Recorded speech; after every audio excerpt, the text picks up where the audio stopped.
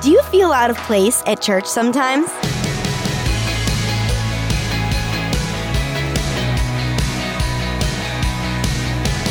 Hi there, I'm Natty Anderson, and you're listening to Unlocked, your daily key to unlocking God's Word in your life. If you sometimes feel out of place at church, today's Devo is for you. I know there have been many times where, for a variety of reasons, I've felt left out of place, or uncomfortable at church. And it's not a great feeling, especially when we're supposed to be able to rely on the church and Sundays to encourage us to do the Lord's work.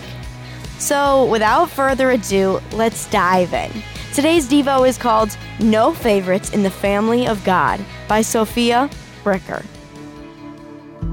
I was saved at the age of 16 by Jesus' death and resurrection, but I remained undiscipled for a few years until I attended a Bible college.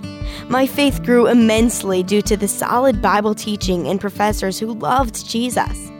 However, I felt out of place on campus. Other students would gushingly share stories of how they were saved at the young age of 5 or 7, and I couldn't relate to their experiences at summer Bible camps or youth group excursions. Because of this, I thought that somehow I didn't belong. Even when I found a local church, I continued to feel out of place because I hadn't grown up in church. From the hymns to the structure of services to the overall church culture, it all seemed foreign to me. But even worse than feeling like I didn't belong was the idea that God couldn't impact others through my life because I was unfamiliar with the established culture of the church. I wish I'd known sooner that God does not show favoritism. Throughout the Bible, the Lord worked through His people of various backgrounds and ages to spread the good news of His kingdom. From young Timothy, who was raised by his Christian mom and grandma, but may have felt unqualified for church leadership because of his youth, to elderly Moses, who was raised by people who worshipped idols, but was called by the Lord to lead Israel out of Egypt at the age of 80. God does not have favorites. Throughout the Bible, God called shepherds, tent makers, a doctor, people who have been demon-possessed, prostitutes, and even someone who had formerly persecuted Christians to tell the world of His grace through Jesus.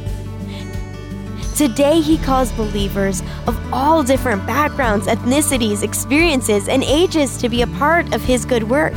A person's ability to bring glory to the Lord is not based on when they were saved, but on the one who saved them. So, what are some questions going through your mind?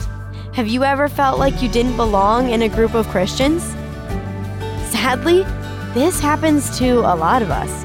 In times like these, how could it be helpful to remember how God sees us? What are some ways we could be hospitable to people who have a variety of life experiences? Have you ever felt unqualified to serve God because of your age or experiences? How could the stories of the people in the Bible give you hope?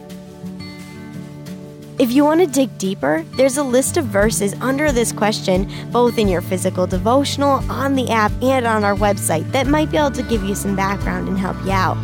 As you and I can read in Romans 2:11, for God does not show favoritism. Now, I'd encourage you to read in your Bible Exodus 7:1-7, Acts 10:27-36, and 1 Timothy 4:12-16 to keep God's Word alive in your life. Unlocked is a service of Keys for Kids Ministries. If you want more daily encouragement, find us on Instagram at Unlocked Devo or on Facebook. Also, be sure to check back for tomorrow's devotional where we talk about a labyrinth. But until then, I'm Natty, encouraging you to live life unlocked, opening the door to God in your life.